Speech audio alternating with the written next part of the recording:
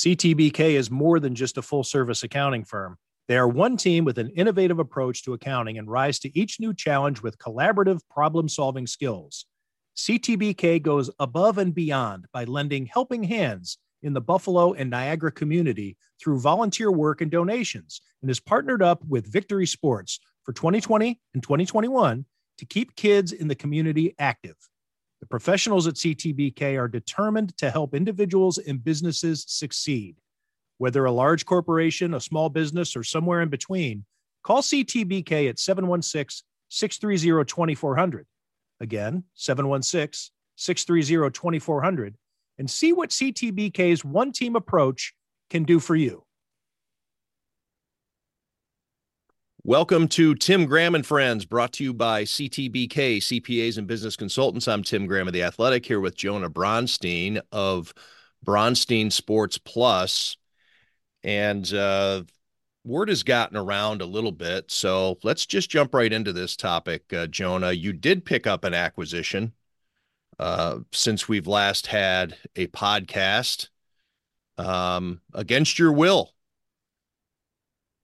Well, I guess the acquisition would be a welcome thing to get, and I'm talking about the stent. But a scary health situation, Jonah, that has knocked us off the air for a couple of weeks while you're in recovery. What do you want to say about where you've been and what you've been through? Well, yeah, I've acquired a new piece of wire mesh in the right ventricle of my heart. 2 weeks ago Sunday, the President's Day weekend, I was getting ready to go to some basketball games, Damon basketball, and I was going to swing out to the Buffalo Extreme ABA game and catch up with some folks in the gyms. And I was feeling some tightness in my chest and into my arm. It wasn't very painful, but it felt like something was going on. And from what I know, from what I've read, that left arm, left chest heaviness is a telltale sign of some sort of heart issue.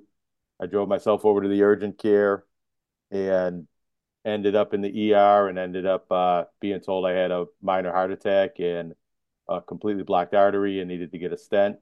And at Buffalo General, and the doctors and the surgeons and the nurses were wonderful, tremendous care. And it was never really a painful or an experience that felt much like a heart attack, but the underlying causes and what they found and some of the warning signs that were there were rather serious. And, I'm now on the path to lifestyle changes and hopefully healthier cardiovascular system and, hopefully avoiding an event like this happening again or not happening again for 30, 40, 50 years.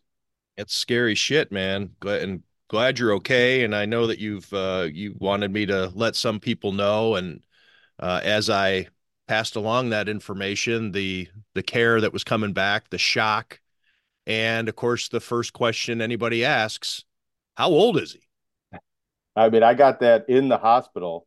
I'll tell you a quick funny story about that. I'll tell it first. I was laying on the hospital gurney, getting ready to get wheeled in for the angiogram, which is a test they do to see what's going on, and then whatever procedure they deemed necessary after that. And the surgeon, Dr. Iyer, was asking me what I do for work and explain all that. And then he says, "So when are the Bills going to win the Super Bowl?" And I said, "I think it's going to happen in our lifetime." I'm of the belief, as Sean McDermott is, that it will happen one of these years someday. I'm not negative, thinking there's a curse that it'll never happen for the Bills fans. But, after they go I would like it, for him with his bedside manner to say, well, for some of us.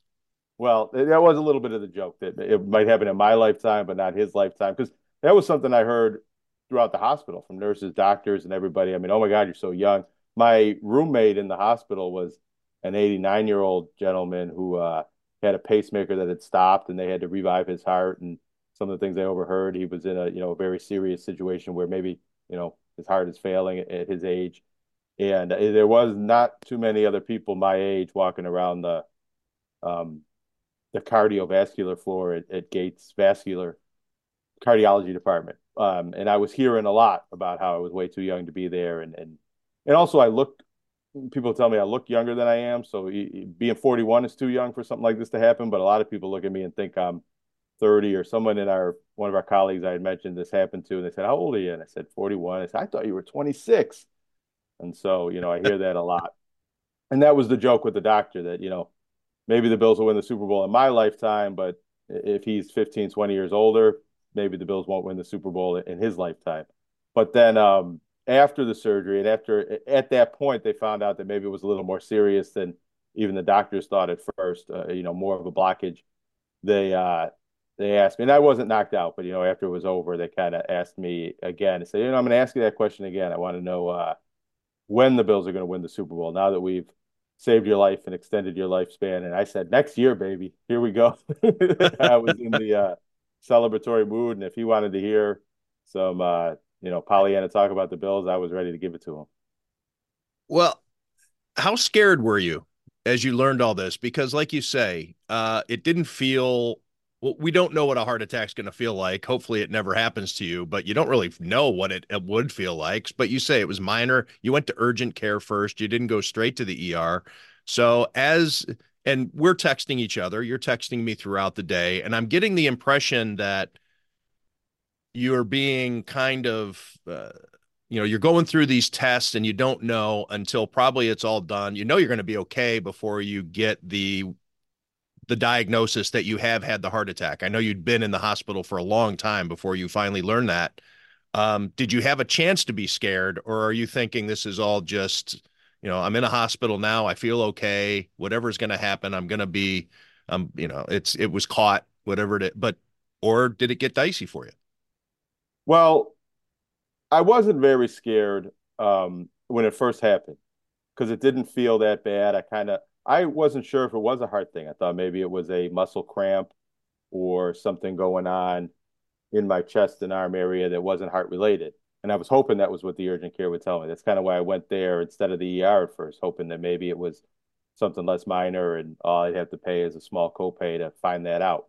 And even at the urgent care, they weren't very forceful about going to the hospital. They said it would be a good idea, but they kind of left it in my hands to decide if I thought it was necessary. They said, to be cautious, you probably should go get some tests, but they didn't say you're definitely having a heart attack. You got to get in that ambulance right away. And once I got to the hospital and I was on the different hookups in the emergency room, I was rather confident that the hospital and the doctors there were going to take care of me and keep anything bad from happening in the moment. And it wasn't believed to be a heart attack at first from some of the tests that they do and enzymes in the blood. Those build up over time. And the first test didn't really show that that was what was going on. But as hours went along, they figured that out. When the doctor at first mentioned the words heart attack, that was probably the scariest thing. My heart rate, you can see it on the machines that you're on there, went way up at that point. That was pretty shocking to hear and also surprising because hours earlier, we had thought that maybe wasn't the case. And the scariest part of it is, and I'm still dealing with it, is that, this is a bit of a chronic condition, arteriosclerosis or, hardening of the arteries and hereditary, in that even though they've placed that stent and I'm kind of fixed up for now, that something like that could happen again, or heart problems could reoccur if I don't make the proper lifestyle changes and do the things that are necessary. And then thinking back to maybe the close call that it could have been if, I passed out while I was driving to the urgent care, or I was by myself at home and nobody was there to help me out. It's more scary kind of thinking about what didn't happen, but the different scenarios that possibly could have happened. And there's a little bit, for me, there was a little bit of well, did they tell you, Jonah, what would have happened had you ignored that chest pain or that arm pain that day? How serious that would have been?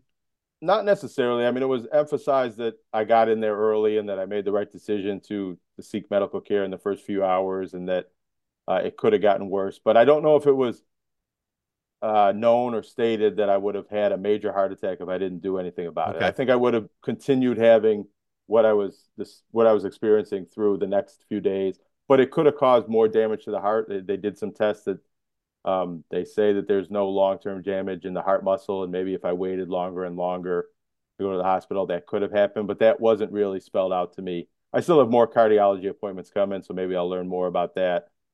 But for me, there's been a little bit of survivor's guilt in the sense that I know some people either younger than me or right around my age that have had fatal heart attacks in recent years, and kind of knowing, and I know some mutual friends that I talk to that know those same people, and kind of realizing that I did have, a lucky, fortunate experience with my cardiac episode, and that many other people my age or many other people of all ages aren't as fortunate, and sometimes you feel a little bad about being the one that was lucky when some other people weren't. I can only guess what that feels like. But like you say, the survivor's guilt. I, I don't think you have anything to feel guilty about, but that's not what's knocking around inside of what's knocking around inside of your head at 1 a.m. when you can't sleep here these last couple of weeks or whatever. Trying to relax because you're unable to get back to work right away. I'm sure that those were some pretty confusing moments, and like you say, you're still having them. I don't Yeah, I know if think the you worst. eventually get over that or not. I think it's mostly just when I'm talking to people who are mutual friends of ours that had died, and kind of knowing that maybe I'm re-traumatizing them a little bit.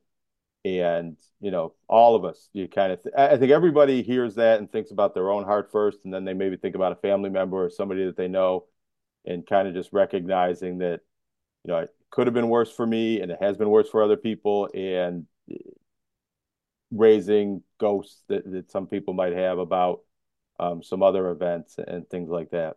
Yeah, that's a fascinating point too. I guess I wasn't thinking of it in that regard exactly the way you were meaning it, but yeah, you talk to other people and you obviously are breathing a sigh of relief and borderline celebratory that you caught it and you had a good medical team and that everything looks good now. Yeah, I could definitely see that because everybody knows someone, not just knows someone, has a loved one who's probably died of a heart attack or a major heart issue.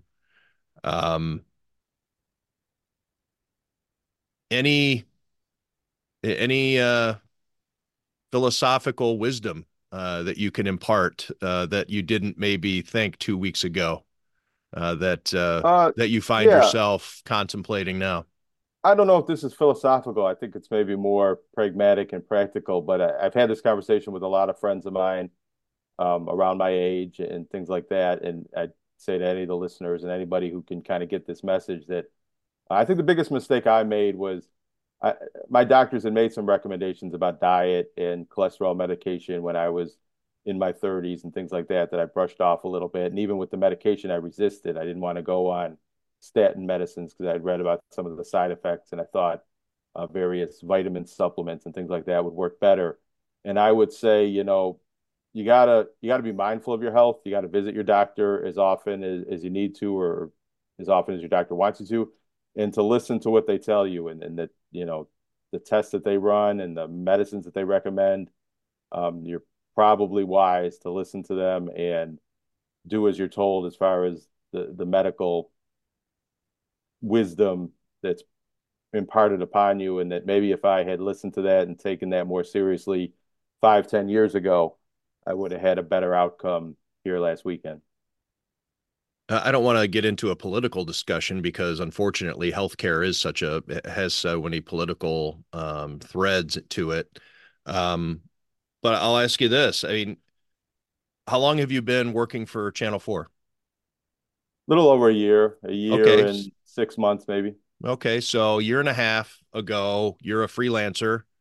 I don't know what your insurance situation was, but it is a shame that so much of your health care and your decisions that you make on even going to see a doctor, or can I go to a doctor? Can I afford to go to urgent care or check into the ER to get looked at, would be based on whether or not your employer offers you health insurance. So when you were a freelancer, would you have been more reluctant to go No, because you didn't have I would have insurance? I would have handled it the same way myself. I was on when I was a freelancer, because of the way some things worked out when I was underemployed at various points in times, and through the pandemic, I was able to get Medicaid, and I was able to get that kind of grandfathered in year after year, even when I was making a little bit more money. So that I think that insurance would have held up. And also, I'm fortunate with my family, and their insurance and their financial positions, that even if, um, I wasn't insured and we would have had to pay this out of pocket, that we would have been able to do that. It might have been a big bill. And I still haven't gotten all the bills. I don't know how much this is going to cost me and all the different tests and EKGs that they were running on me. I'm sure that I incurred a lot of hospital costs. And I think I do have pretty good insurance. I don't think I'm going to be paying several $1,000s, but I'm probably going to get some sticker shock from the bills that arrive from just going to the hospital and just riding in an ambulance itself. They charge you a lot of money for. Um, and also another thing, and I think, there's some people that aren't as fortunate. Some people live in different states and maybe the insurance laws aren't as good, health insurance. And I think it's very unfortunate if somebody doesn't have health insurance and isn't able to get the proper care they need because they're worried about how much it costs. And I'm a big proponent of nationalized universal health care and allowing this to be the case for everybody, and not just people like me, immigrants and people that don't speak English as their first language and don't have the same abilities to call a doctor and go to the urgent care and communicate. I think we need systems that allow everybody to be healthy, even if they're not, even if they don't have all of the skills to do it for themselves. And you mentioned politics, and it got me thinking that some people have asked me different questions, and you hear it with all different cases. Depending on what side of the aisle you're on here, people want to know if it was COVID, and people want to know if you're vaccinated against COVID, and a lot of people will blame one or the other for a lot of health outcomes, and especially heart things. And for me, and it is, one of the first things they ask you in the hospital is whether you've been vaccinated. And I was vaccinated early on. I did get the first round of the booster. I did not get this most recent booster, mainly just out of laziness. I wasn't opposed to it, but from the conversations that I had with nurses and doctors in the hospital, there's really zero concern that a vaccination caused anything wrong with my heart.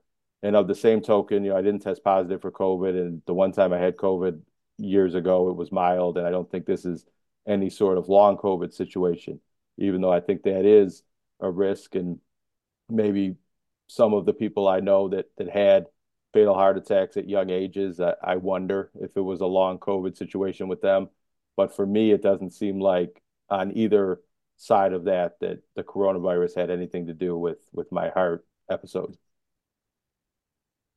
Yeah, and well, like you said, long before COVID was even in the lexicon, your doctors were trying to get you to take cholesterol medication. So the warnings were there a while ago, or at least the flags. And so yeah, and I would say to that you. also, a lot of us, rightly so, were very shaken up and moved emotionally by what happened to Damar Hamlin last year, and that led to a lot more awareness and understanding of heart conditions and AEDs and things that you can do to help somebody or help yourself in those situations. But the likelihood that you're going to take that blunt force trauma to the chest at the exact rhythm of your heart and have commotiocarditis, what he had, is very, very small.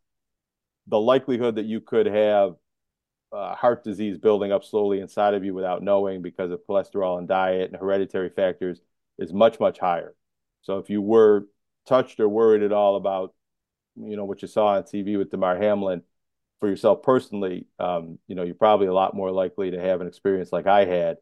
And so don't be afraid to go to the doctor and find out what's going on inside your body and then take their recommendations about what they tell you to do about it. Yeah, my father had a double bypass, might have been a triple, but it was at least a double at 49. And some people just have that in their family. I also happen to have similar bloodlines that you do regarding history of heart disease in the family. I'm 50. I'm going to be 52 here in a couple of months, and I've already had multiple stress tests, and I get the annual EKG, and I've not had the blood test, which I guess is better than even the stress test. So yeah, it's something that if you can, you need to stay on it, but not everybody's is fortunate enough to have the accessibility to that kind of treatment. So I know, well, I'm speaking for myself here, Jonah. I'm glad you're okay. Of course, love you and have for many years, long before we were podcast buddies and long before we got even closer over the years. But I'm glad you're okay. And everybody that I talked to was equally relieved to hear that looks like everything's going to be all right. So much so that you're even out at D2 uh, college basketball games again, or whatever degenerate stuff you do with your spare time. You're Yeah, back to work. You're back to work, right? yeah, I missed a week and a half of work, but I was in the gym kind of watching games and went to a Sabres game kind of on my own time um, a little bit before that. So I missed one Sabres game. I missed about a week of local basketball games and didn't get the opportunity to write a few stories that I had planned or really wanted to do that last week. But, I've been content with that myself, that, there's more important things to take care of. And if a few stories slip through the cracks, and also I reached out to some of the people I was writing about and they didn't seem to mind. They said, take your time. That's okay. I got the implication that maybe they wouldn't have even read the story in the first place and they didn't really mind, but Or or would be even worse, we didn't realize you weren't there. We thought, had you not texted, I would have assumed that you were there. I didn't realize that you weren't. well, and Uh, also I didn't miss much on Twitter. I was, awake the whole time in the hospital. I was able to use my phone and a bit bored. So if I saw something worth retweeting or something I wanted to put out there on the social media channels, you might not have noticed that much was different. well, a lot of people love you, Jonah, myself included, and glad you're okay.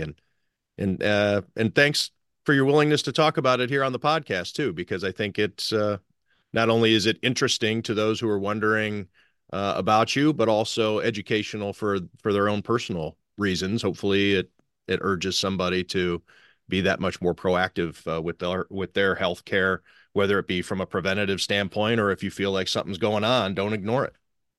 Yeah, I haven't been too ashamed to talk about it, and I've been, eager to tell people kind of the message I shared earlier about, what I learned and what I think people should know and keep in mind.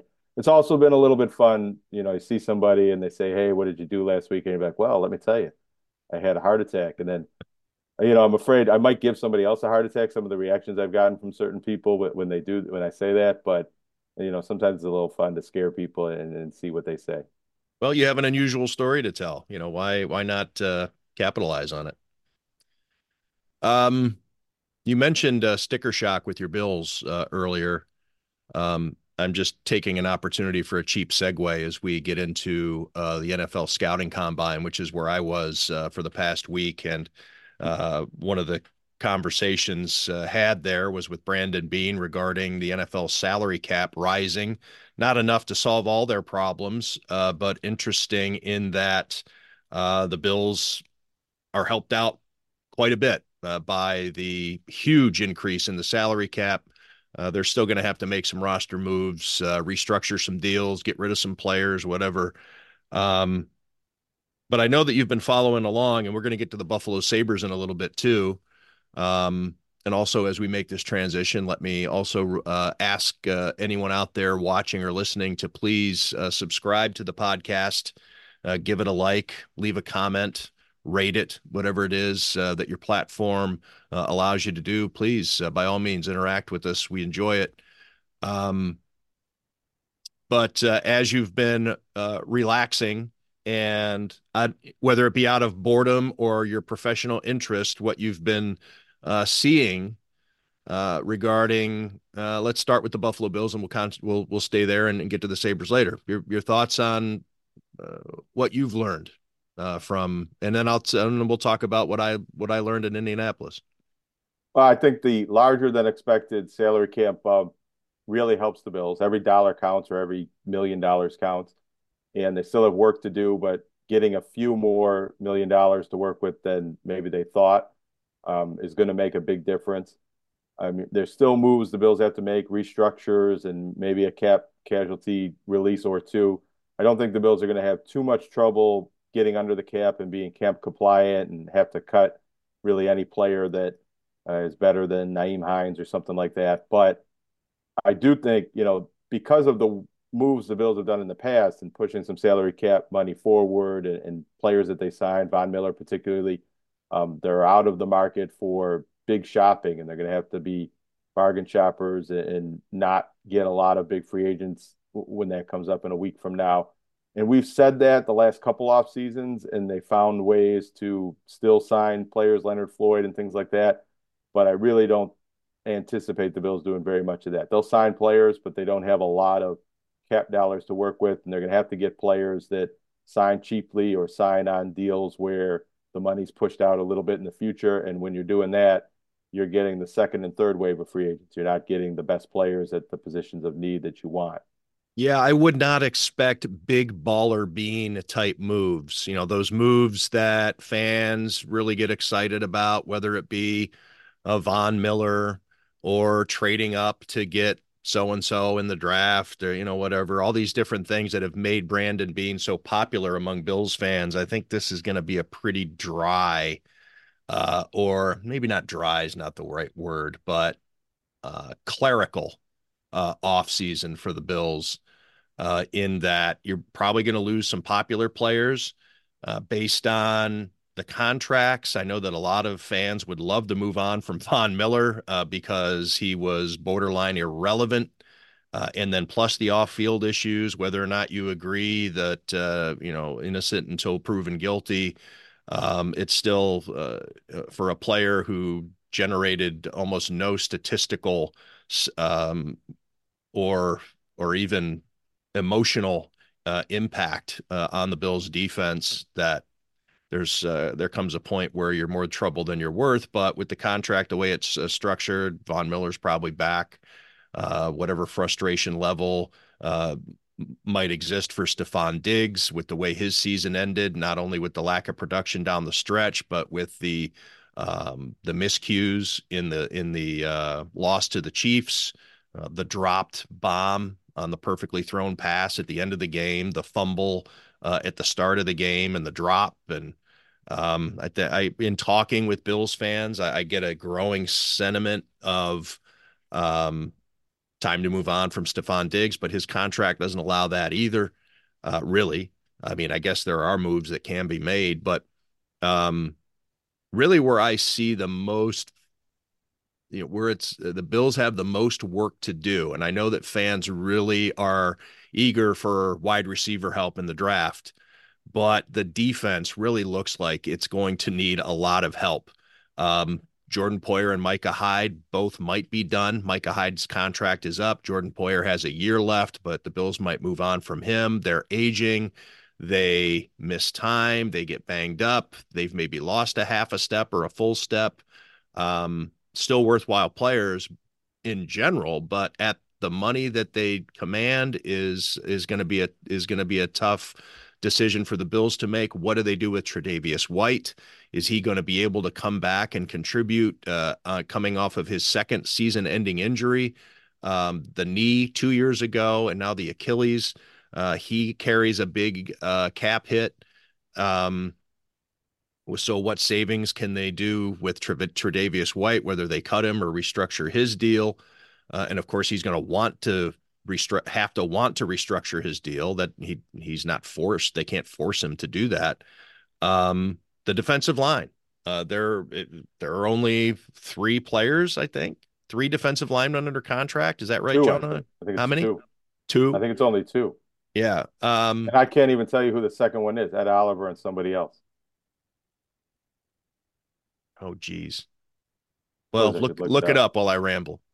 But they obviously need defensive line help, and they've gone with some interchangeable parts on the edge, whether it be obviously Von Miller. We talked about him, Gregory Rousseau, AJ Epinesa, Floyd, as you mentioned, and then the depth guys like a Shaq Lawson. So yeah, they need the most help on defense. And as much as Bills fans might wince at the idea, you might be looking at a defensive lineman with the first round draft pick, not a wide receiver. Obviously, cornerbacks and safeties are going to be in demand for the Bills, depending on what they do in free agency. But do you draft a safety in the first round? Is there one good enough? It doesn't look like the safety class is. It maybe portends to that type of thing. But with the wide receiver class being deep, the Bills' strategy might be defense first round, come back and get an effective receiver in the second to help out. But at least the Bills have the components on offense taken care of contractually. All the offensive linemen are back. That's an I think, discussed facet of this offseason is that the Bills really don't need to do anything with their offensive line, and what a luxury that is. Of course, they have both tight ends that they're going to use. The running back, the quarterback. I don't even need to mention Josh Allen being locked up. And then, a Khalil Shakir and maybe it's time for Justin Shorter to step up. All the different wide receivers that are rising to hopefully better complement Stephon Diggs and to overcome, I'm going to say the likely loss of Gabriel Davis, because a team out there probably will pay him way more than the Bills are willing to. Anyways, that's just my overview based on things that I gleaned from what Sean McDermott had to say at the podium, and also Brandon Beane while I was at the combine. I don't know, just some thoughts there. So the answer to the defensive line question is technically three, but number two is Eli Ankou, and number three is Cameron Klein. I don't know if the Bills are really counting on him to be a big rotational piece on the inside, but he'll go to camp and he'll probably be a player competing for a roster spot. But yeah, the Bills have a lot of players to resign at that position. I think the Bills did not draft a defensive lineman in last year's entire class. So that's also when you think, if you're racking your brain, Bills fans out there, well, who did they draft late and put on their practice squad? Nobody. There is no defensive lineman. They kind of went with what they had, and so it looks like it's probably time for them to circle back and address that. Yeah. I mean, that's a big hole. I don't think the Bills have many holes on the roster, at least especially at starting positions. But you kind of broke down the wide receiver situation. They do have a bit of a hole at that number two wide receiver. I mean, Khalil Shakir was excellent at the end of the season, but he seems to be a bit more of a slot receiver type, third receiver. Justin Shorter, I think a lot of people have some high hopes for him being the fifth round draft pick last year, but we haven't seen him on the field. Don't really know if he is going to be that player or if he's ready to be that player in his second year in the league after being on injured reserve for most all of his rookie season. And while I don't anticipate the Bills moving on from Stephon Diggs in the near term, possibly there's a trade after June 1st when the contract gets a little bit easier to move, but I think Stephon Diggs is on this team for one more year. But the Bills do have to start thinking and preparing for the possibility of not having Stephon Diggs as the number one receiver anymore. And while Khalil Shakir was excellent, I don't think he's a Stephon Diggs replacement. And so if the Bills can find a solid number two receiver in the draft who eventually becomes the number one receiver, that's probably the biggest organizational need, except for maybe a safety to replace the two safeties that they're losing. But, the Bills have to think about what they need right now, but also into the future, because this cap situation isn't going away. They're going to need their draft picks and their cheap free agent signings to play key roles for several years here down the line as Josh Allen's contract keeps getting more expensive and they keep restructuring Josh Allen's contract to put the cap dollars further and further into the future. Yeah, I think that, I was speaking with a Bills source who is the type of person that who has his finger on the pulse of things. I mean, I'm being vague about it, but there's a belief in the building that Stephon Diggs still does have something left to give, that there is still gas left in the tank. The thing being is that he has faded down the stretch each of the last two seasons. Now, is that because of weather-related things? Does he? I don't know. I don't want to. I don't want to layer on too many possibilities or get into too much of a speculation. But as you say, if Stephon Diggs is no longer the number one receiver, there's a chance that he's no longer the number one receiver while still on the roster. In meaning, if he's dipping, if he remains that type of player that he was towards the end of the season for a long period of time, really, in which we were writing stories about where is Stephon Diggs. We were constantly asking Joe Brady and Sean McDermott and Josh Allen on a weekly basis, multiple times during the week. What's going on with Stephon Diggs? How do you get him more involved? And it just wasn't happening. I did the story in which I talked to Devin McCourty, the former New England Patriots Pro Bowl. I said I wasn't going to mention Pro Bowls anymore as a delineate as a qualifier for excellence, but Devin McCourty is one, let's just say, multiple Super Bowl champion with the New England Patriots, now an NBC analyst, and had been going over the tape not only of Stephon Diggs when he played because he had to game plan for him, but for the game late in the season. I interviewed Devin McCourty, and his thesis was, or his hypothesis was, are hypothesis and thesis interchangeable? I was just thinking the same thing, and I think yes, but I don't know if that's correct. Well, anyway, all right. Well, his supposition was that the Bills were trying to prove to Stephon Diggs that they don't need him because maybe there's a fatigue factor with him in the organization or from Josh Allen or the coaching staff. And now, of course, Brandon Beane at the Combine said that they expect Stephon Diggs to be on the roster again in 2024. But again, what else are you going to say, especially if he's somebody that you're trying to trade? You don't want people to think that you're done with him because you're trying to maximize whatever you can get in return. But I wouldn't expect, but that's not, I'm not calling Brandon Beane a liar either. I'll take it at face value. I just think it always just remains a dicey situation. No, that's not the word. Not that. It's always always seems fluid with Stephon Diggs. And much of that is his doing. A lot of people think, why do the media keep coming back? Well, it's the vagueness, it's the cryptic tweets, it's the cheekiness. I mean, he at least brings some of it on himself. It's not like he's a total innocent in this. But anyways, whatever his status is going to be, I do think that the Bills still need to bolster around him because he may be slipping. You hope he's not. You hope that whatever it is towards the end of the season that led to the lack of production and the miscues in key situations, that he's able to resolve those, or the Bills are able to overcome that. But if not, if that's what he is now, then they need to obviously look for quite a bit of help at receiver to compensate for Gabriel Davis and for a diminished Stephon Diggs if he doesn't bounce back.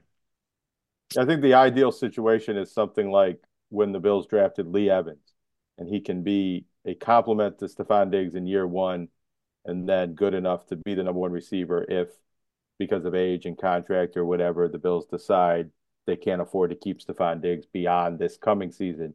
You have his replacement learning under his wing for 1 year, probably making Stephon Diggs a better player if he's a fast receiver on the outside, opening things up, and then taking over that role in a year from now or 2 years from now, however that shakes out. I had an interesting sit down with Sean McDermott at the Combine that um, it was we sat down for a long time. We had breakfast.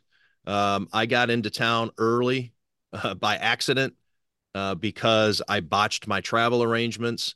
And with Sean McDermott on the competition committee, we were able to sit down before the rest of the NFL and the media, or I should say most of it, descended upon Indianapolis and had a nice discussion on the record. These are types of interviews he doesn't really do too often. And he opened up about his, from a personal standpoint, how the last couple seasons have been, his thoughts on why he is a bit aloof when it comes to divulging information, sharing information. I know a lot of people believe that they are owed explanations, and he just doesn't like to discuss.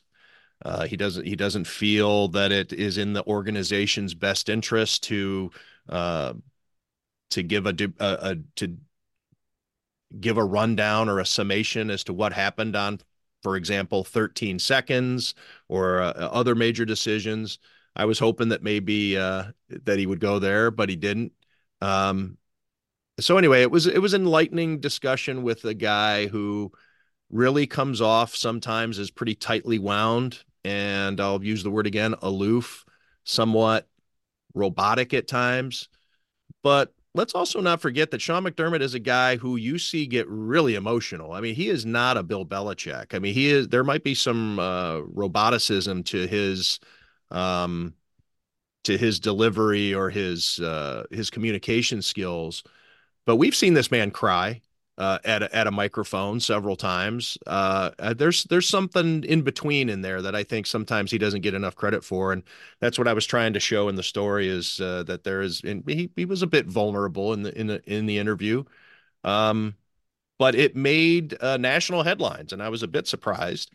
Um, it was a segment on Pardon the Interruption when Sean McDermott told me it's not a matter of if, it's a matter of when regarding the Bills winning the Super Bowl. To me, that's what a coach says. I heard through the grapevine because I was in Indianapolis, but I guess on Sirius XM, Charlie Weiss, the former Notre Dame head coach and also offensive coordinator for Bill Belichick with the Patriots. He said that it sounded like a desperate coach on a short leash, to which I roll my eyes because I think that Sean McDermott is locked in as the Bills head coach, whether you like it or not. Terry Pagula loves him. He wins. I don't think that this is a guy who's desperate at all. I think he was just ready to have a sit-down conversation over breakfast. But anyway, Jonah, your thoughts on that being a story? I thought it was just kind of a slice of Sean McDermott's life and interview. I didn't expect it to be to have buzz behind it. I was a little surprised. I think it's the nature of how words look in print or written on a screen a little bit different than probably the way Sean McDermott delivered it and the way you interpreted the way you were quoting him and writing the story. I also think Sean McDermott may have even said this before. I mean, it doesn't sound outlandish to me, when, or he may have said it in the season-ending news conference, or Brandon Beane, I mean, or something close to it, right? I mean, I feel like he said this in different off seasons too. Yeah. Since the Bills have become a Super Bowl caliber, one of the best teams in the AFC team, it's sort of been Josh Allen said it that, it's not a matter of when, but it's not a matter of if, it's a matter of when the Bills are going to be that team. I mean, I would say, maybe get there first before you declare that you're going to win it. But it also, I don't think it's desperation. I think it's more positive psychology and speaking into existence that if you want to win the Super Bowl and you do believe that you're good enough to win the Super Bowl, you don't come out and say maybe we can win the Super Bowl. You kind of take that positive information that you will win the Super Bowl and hope that gets your motivation and your brain waves on the right path.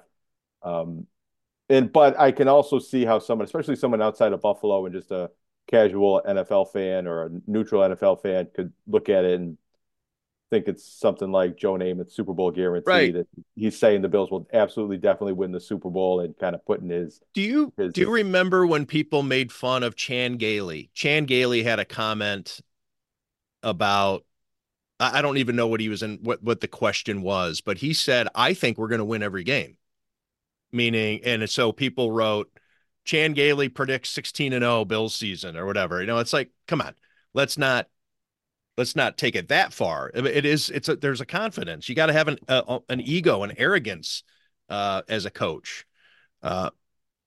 Anyways, I was just kind of surprised that quote, because I thought there were some other things in the story that were maybe more interesting than that quote. It was just his way of telling fans, hey, look, I know I haven't made you entirely happy, and I know that we haven't progressed in the tournament each of the last 3 years, but so anyway, Yeah, well, and there is an outside perception. There was some of that coming into the year, and I think maybe more after this season, that the Bills have missed their window, that because of the cap situation and not taking advantage of opportunities they had the last couple of years, that the Bills are a team that are slightly declining and won't be as Super Bowl caliber in the next 3 years as they've been in the last 3 seasons. And I think maybe what Sean McDermott is saying is that he doesn't believe that he thinks this team is just as capable of winning this season and next season than it was last season and the year before, which I kind of agree with, but I believe that many people don't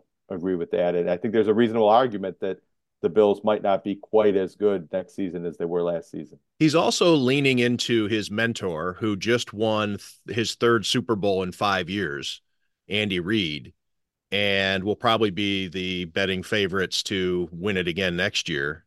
Um, Andy Reid was that guy in Philadelphia, the guy who couldn't get it done. And of course, eventually he got fired by the Eagles and goes to Kansas City, and now we're talking dynasty and first ballot Hall of Fame. So Sean McDermott, with his relationship to Andy Reid, he was feeling that a little bit too during the interview, and I think it might even been referenced in my story.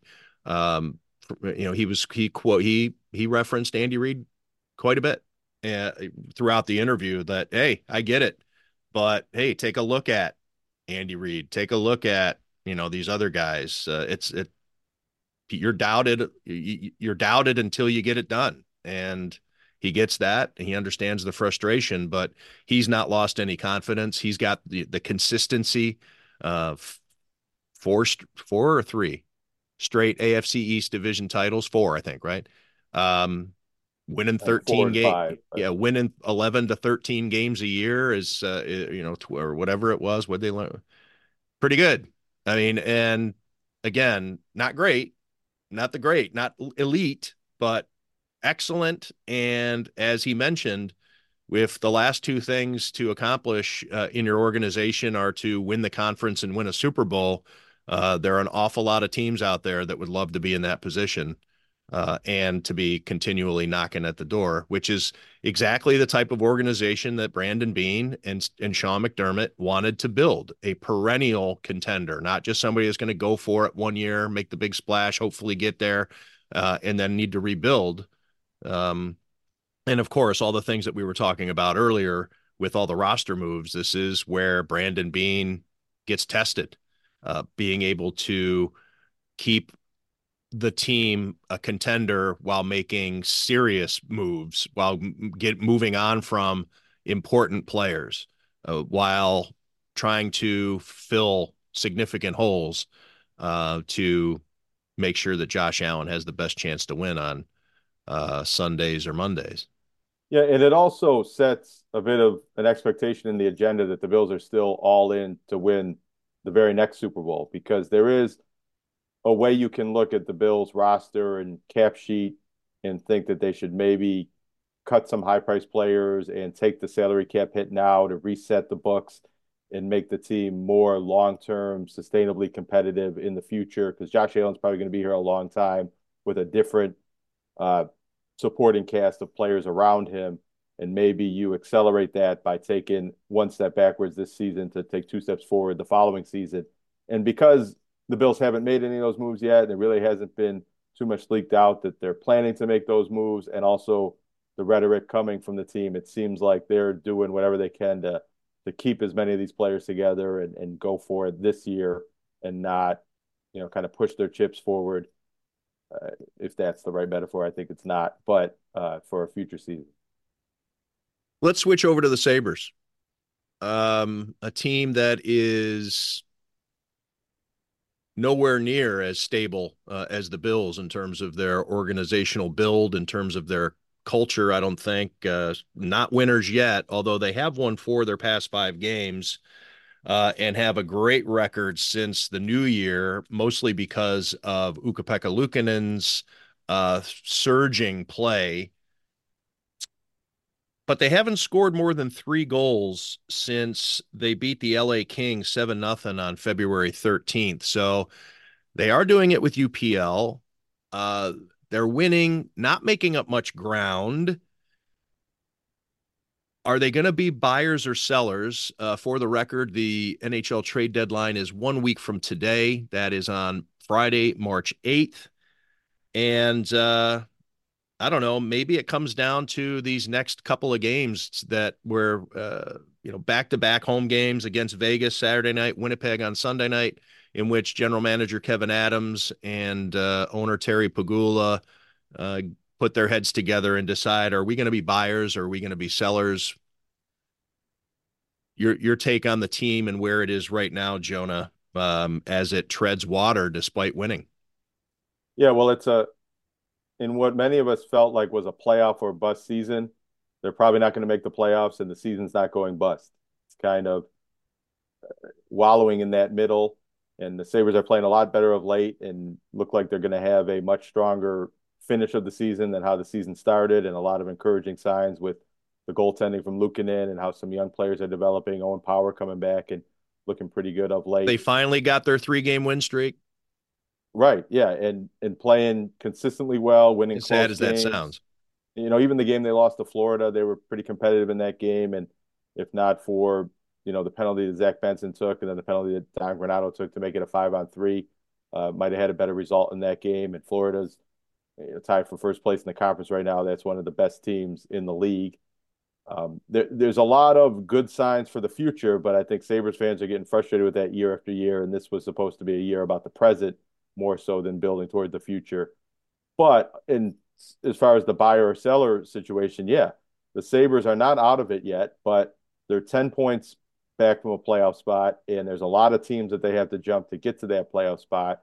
The various, Money Puck, if you want to use that as one projection site, has them about a 2.7% chance of making the playoffs. So, for all intents and purposes, the Sabres aren't going to make the playoffs, but they can make a run here to get close and play some meaningful games and be in playoff contention, to where you don't think that they should be giving good players away and giving up on the season and bringing players up from Rochester and just looking ahead to the future. It's too early. They're not out of it yet mathematically to make that calculation, but also the playoffs are not that likelihood that they should be mortgaging the future and trading away. I think there should be a move, but they shouldn't really be trading anyway the prize prospects or really high draft picks, their first round pick that might be in the top 10 next year, for a short-term solution, because it's just not going to work. If they traded, a draft pick or a player for a rental, they're just not going to win enough games for that to play out. So the Sabres are buyers and sellers at the same time. I think that whether it's Eric Johnson, probably not Kyle Okposo, but in theory it could be Kyle Okposo, some other pending free agents that they don't think they're going to sign, Casey Middlestat being the biggest name of that bunch. The Sabres might trade away a player that they don't think is going to be on the team next year to get an asset back, but also might have to then trade for a player to replace that player, so it doesn't look like they've given up. And I thought this a year ago, and I think this has been the case with the Sabres for a long time, that they do need to make some moves for the perception of it, to show the fans that they are trying to make the playoffs, even if they aren't going to get all the way there. I think if they're total sellers at the deadline and give up on the season, that's going to have a really negative impact on the fans and the fan base and the vibes around the team and even within the locker room. So while they might trade some players away, I think they need to trade for reinforcements to fill in for those players that they get rid of. Tradition unlike any other. Yesterday at the Athletic, Scott Wheeler put out his annual prospect pool rankings and had the Sabres with the best prospects in the entire NHL. And I know that they were number 6 last year. I said it's a tradition unlike any other, but it seems like the Sabres get a top ranking in this type of evaluation somewhere by some major outlet, whether it be the Hockey News or the Athletic, fill in the blank. And it just keeps happening year after year. So when you talk about being sellers at the deadline, they should have plenty of material at their disposal. It's just a matter of whether or not you are willing to part with some of these players. And there's great risk involved. You don't want to give up on a too good of a player because it'll be embarrassing to you when that player goes off somewhere else and does a great job. Or you just fall in love with your guys that you've been cultivating. It's hard to part ways, but these are the assets that the Sabres have. And unfortunately, it hasn't done them much good having the year in, year out, top end prospect pool in the NHL going back forever, which is, I guess, what you're supposed to have when you're constantly drafting at the top of the order, including number ones. You're supposed to look this way, but you're also not supposed to be entering your 13th straight year of no playoffs. Just to give an update regarding the wild card race, the Sabres are 7th and they're at 60 points. So they are 10 behind the Tampa Bay Lightning. They picked up only 1 point because their victory was in overtime. So the Lightning got a point out of that last night. The Red Wings have the top wild card spot at 72 points.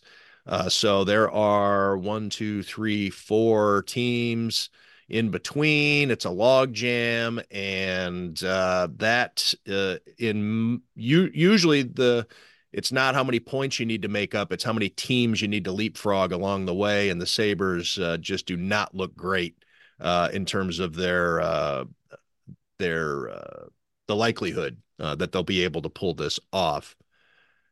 And they have a tough stretch of the schedule coming up. They have a back-to-back, both home games, but Vegas and Winnipeg, both really good teams from the Western Conference, coming in this weekend on back-to-back nights, and then their next set of games on the road against Toronto and then Nashville on back-to-back nights. So I think as well as the Sabres are playing and could continue to play well, I don't know if it's realistic to think that they're going to win the And next 4 UPL won't games. be able to play all those games. Right. And Devin Levi's down in Rochester.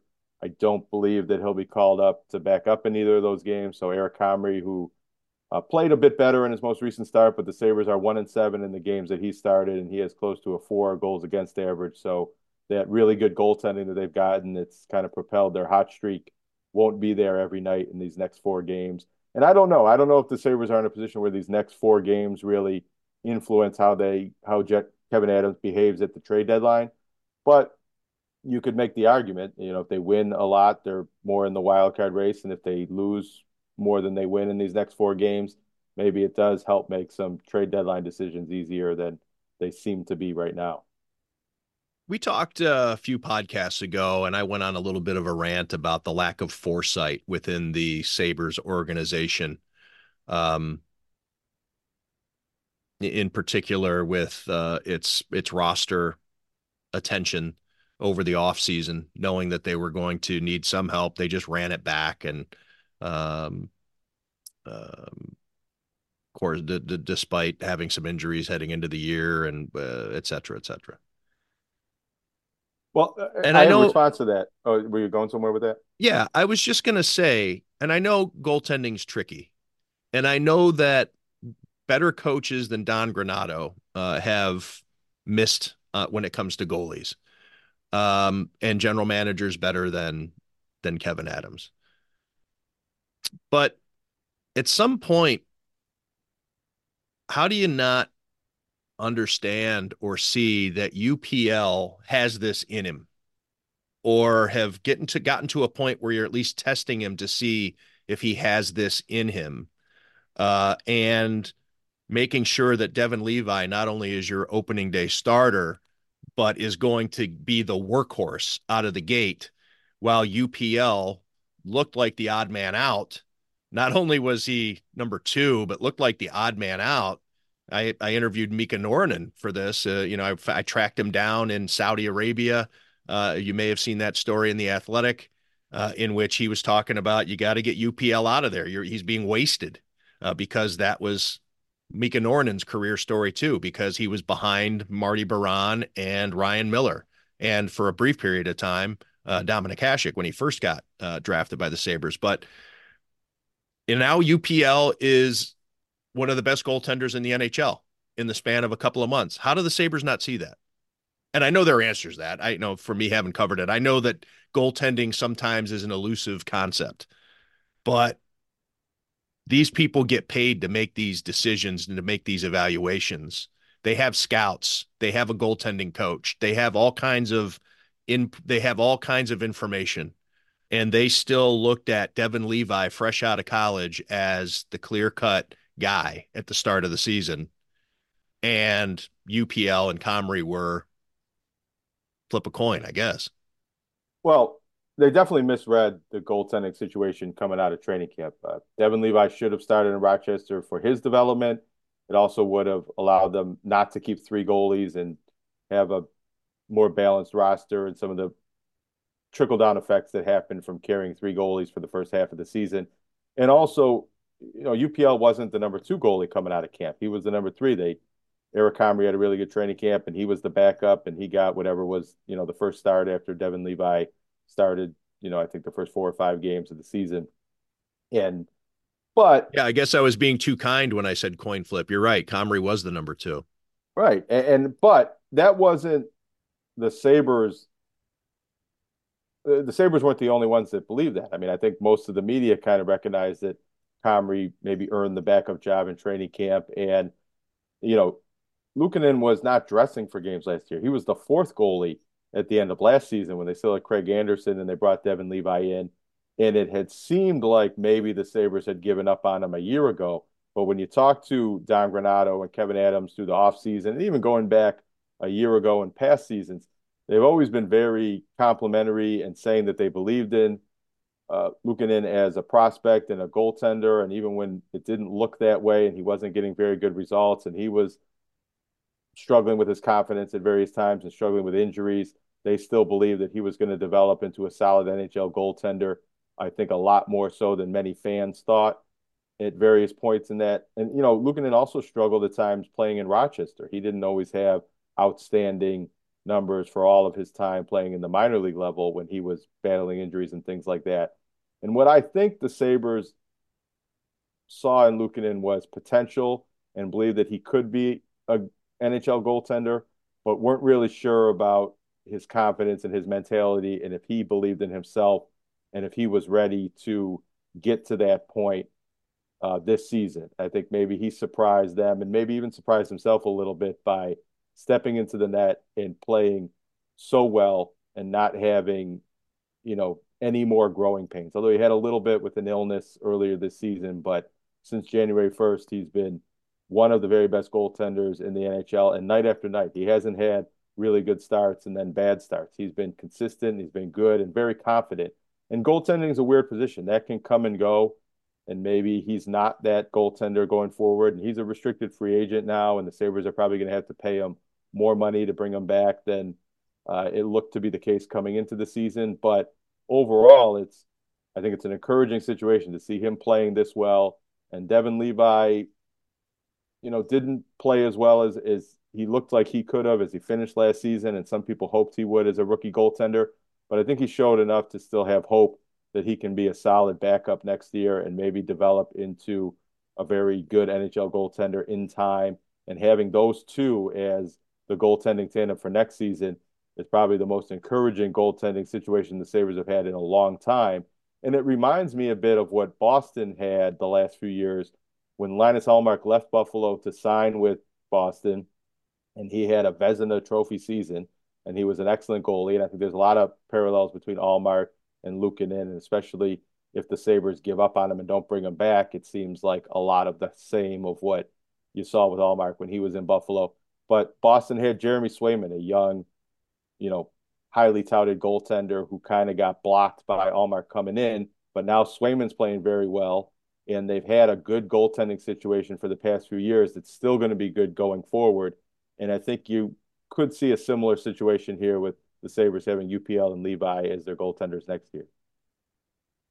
Jonah, before we go, I know that you're still paying attention to things, and you've even, like I said, you've even been out to events as you're getting out and about since your procedure. Your thoughts on going around the amateur circuit? Well, this time of year, I'm in the high school gyms a lot, cover some college games and um, keep an eye on college. And March Madness is right around the corner, but it's Buff State week in boys and girls basketball. Tonight, there's sectional finals of one girls game, two boys game. And then tomorrow, there's a whole day of boys sectional finals at Buff State. And Sunday's a whole day of girls sectional finals that I'll be covering some of those and then getting over to the Sabres games at night. Some long days. And Shouldn't you be taking it easy? yeah, I am taking it a bit easy. I'm doing a few less basketball games than maybe I would if I was not recovering from a heart attack.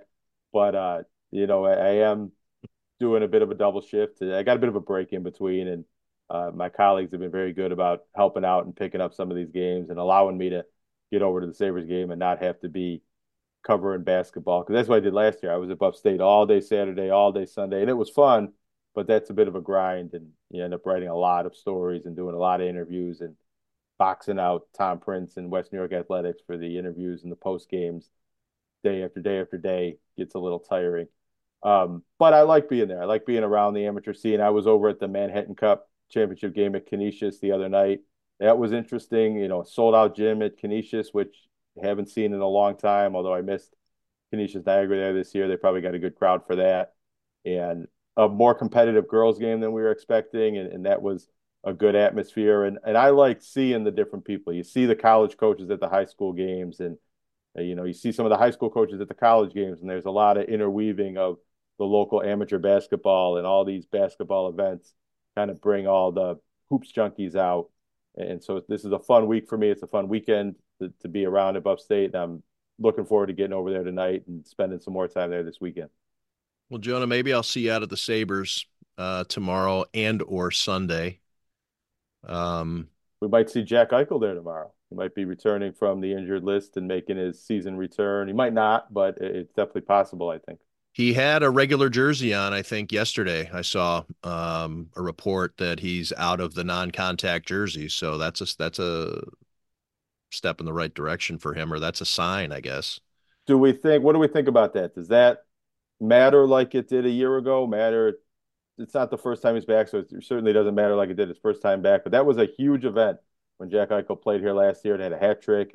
What's the case here going into this game if he does play? I don't know. I think Sabres fans should be a bit sheepish. Yes, they've won four of their last five, excuse me, but they're not going anywhere. I mean, is there anything to brag about regarding Jack Eichel other than you just want to see him not do well? Because that means you've won the trade a little bit more. I don't know. If the Sabres were better, if they were on the cusp of the playoffs, if they needed this win to clinch it, or I think it just seems, I don't know. I think if I'm a Sabres fan right now, I'm not crowing about too much. I think someday we get to the point where Jack Eichel gets cheered in this building, but I don't know if tomorrow is that day. Probably not. Probably not. Jonah, glad you're upright. Glad to see you doing well. And thank you for doing this. Thank you for soldiering. And good luck on the circuit, on the prep circuit here this weekend. Don't drink too much coffee. Are you allowed No to? coffee. Well, I'm allowed, but what's caffeine? Yeah, what's the caffeine rule? Keep it to a minimum, especially early on. There's some recovery, and then not ingesting stimulants is a big part of that. And so I'm not drinking coffee right now. I'll probably get back into doing a little bit in the morning at some point. But also, I would, as I think you do too, I could probably drink 6 cups of coffee during a Sabres game at night. And it didn't really affect my sleep, but it probably affected my heartbeat and things like that. So I'm trying to break those habits. And for 30 days or so now, I'm trying to not drink any coffee and lower my tolerance to caffeine, and also, give my heart, give my blood pressure, give my system a rest from those effects. What about alcohol? I think I'm doing the same thing with alcohol. The recommendations were to drink moderately, but I think I'm going to wait a few weeks. There's some healing involved. So anything I can do to kind of ease the strain on my heart, strain on my cardiovascular system in the first few weeks is positive. A little bit of alcohol is good for your heart, isn't it? I have read that. Yes. I think the number is about one, maybe 1.5 drinks. If you get to 2 or more, then the negative effects of alcohol take over. And I think a lot of that has to do with other things that are in beer and wine. It's not the alcohol itself. Alcohol itself is poison, but there are some health properties from beer. I haven't been a type to do this very much in my life, but if I find myself at a bar anytime soon, I might dabble in the non-alcoholic beers. I'm getting a lot of Instagram messages about some different non-alcoholic beverages. I don't even know what they put in these things, if anybody has any experience with them and how they work and how safe they are.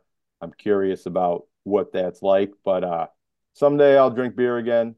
Someday I'll drink coffee again, but probably less than I had before, especially with the coffee. I might have to stop. Maybe a glass of wine. Beer. Maybe a glass of wine. I know probably not at Elmo's though. The Elmo's wings is something I'm going to have to No, I'm talking about really wine. scale back on. Wine. Yeah, I don't trust the wine at Elmo's either. No. Um, maybe the Angie drinks, the really watered down mixed drinks is what I have to switch to. And also something that I do enjoy, and I know you enjoy, dash of salt in the beer. I don't know if I'll be doing that again when I get back to hanging out at Elmo's, but maybe I will. I gotta ask the cardiologist what they think about added salt in beer. It's probably not the salt in beer. It's just the salt, period. Probably has nothing to do with the fact that it's mixed. The properties don't change in the beer. Yeah, probably. It's probably just whether or not salt is okay. I have great blood pressure, so I'm not worried about the salt. I think my blood pressure is good too, and it is good and it has been good. But while you're having a heart attack, believe it or not, your blood pressure goes up. So I had high blood pressure for that weekend. Believe it or not. Really? When you're having a heart attack?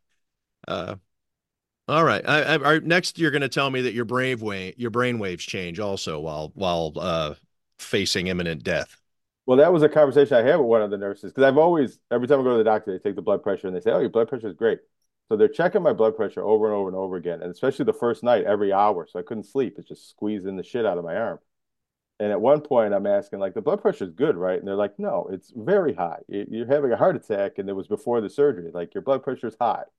But it's since to have seen got back into the normal range after the procedure and the recovery and blood pressure medicine that they put me on. So that's probably part of it too. All right, Jonah. Well, take it easy. Don't get too crazy at the high school games. Go with a straight AP lead. Don't get too creative. Don't strain yourself. That's a little bit of my strategy where, these aren't going to maybe be my best stories that I write this week. And I hope the readers can understand that. I don't know if this was my best podcast either, but we'll be I better in the think it future. was maybe our best ever. Well, I appreciate that. It It was was fun. It was fun educational. to get back to doing this after a week off. Wait, you just scratched your nose. Were you talking about doing coke? No, I just had an itch on my nose. Oh, I thought you said you're But, going to get back to doing this. You're well, going to that's get not back what to I doing meant. Yeah, this after a week off. that was unfortunate timing. Thanks to everybody out there for listening to Tim Graham and Friends with the ultimate F, Jonah Bronstein back. And thanks also to CTBK, CPAs, and business consultants. The financial needs of a business go beyond tax and attest services. That's why CTBK goes beyond accounting services and offers outsourced solutions through their affiliation with CFO Solutions Plus. These additional services allow clients to focus on their operational and long-term strategic goals.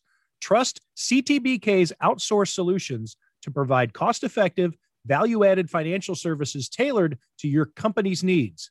Call CTBK at 716-630-2400. Again, 716-630-2400. Or go to ctbk.com to learn more about CTBK's outsourced solutions.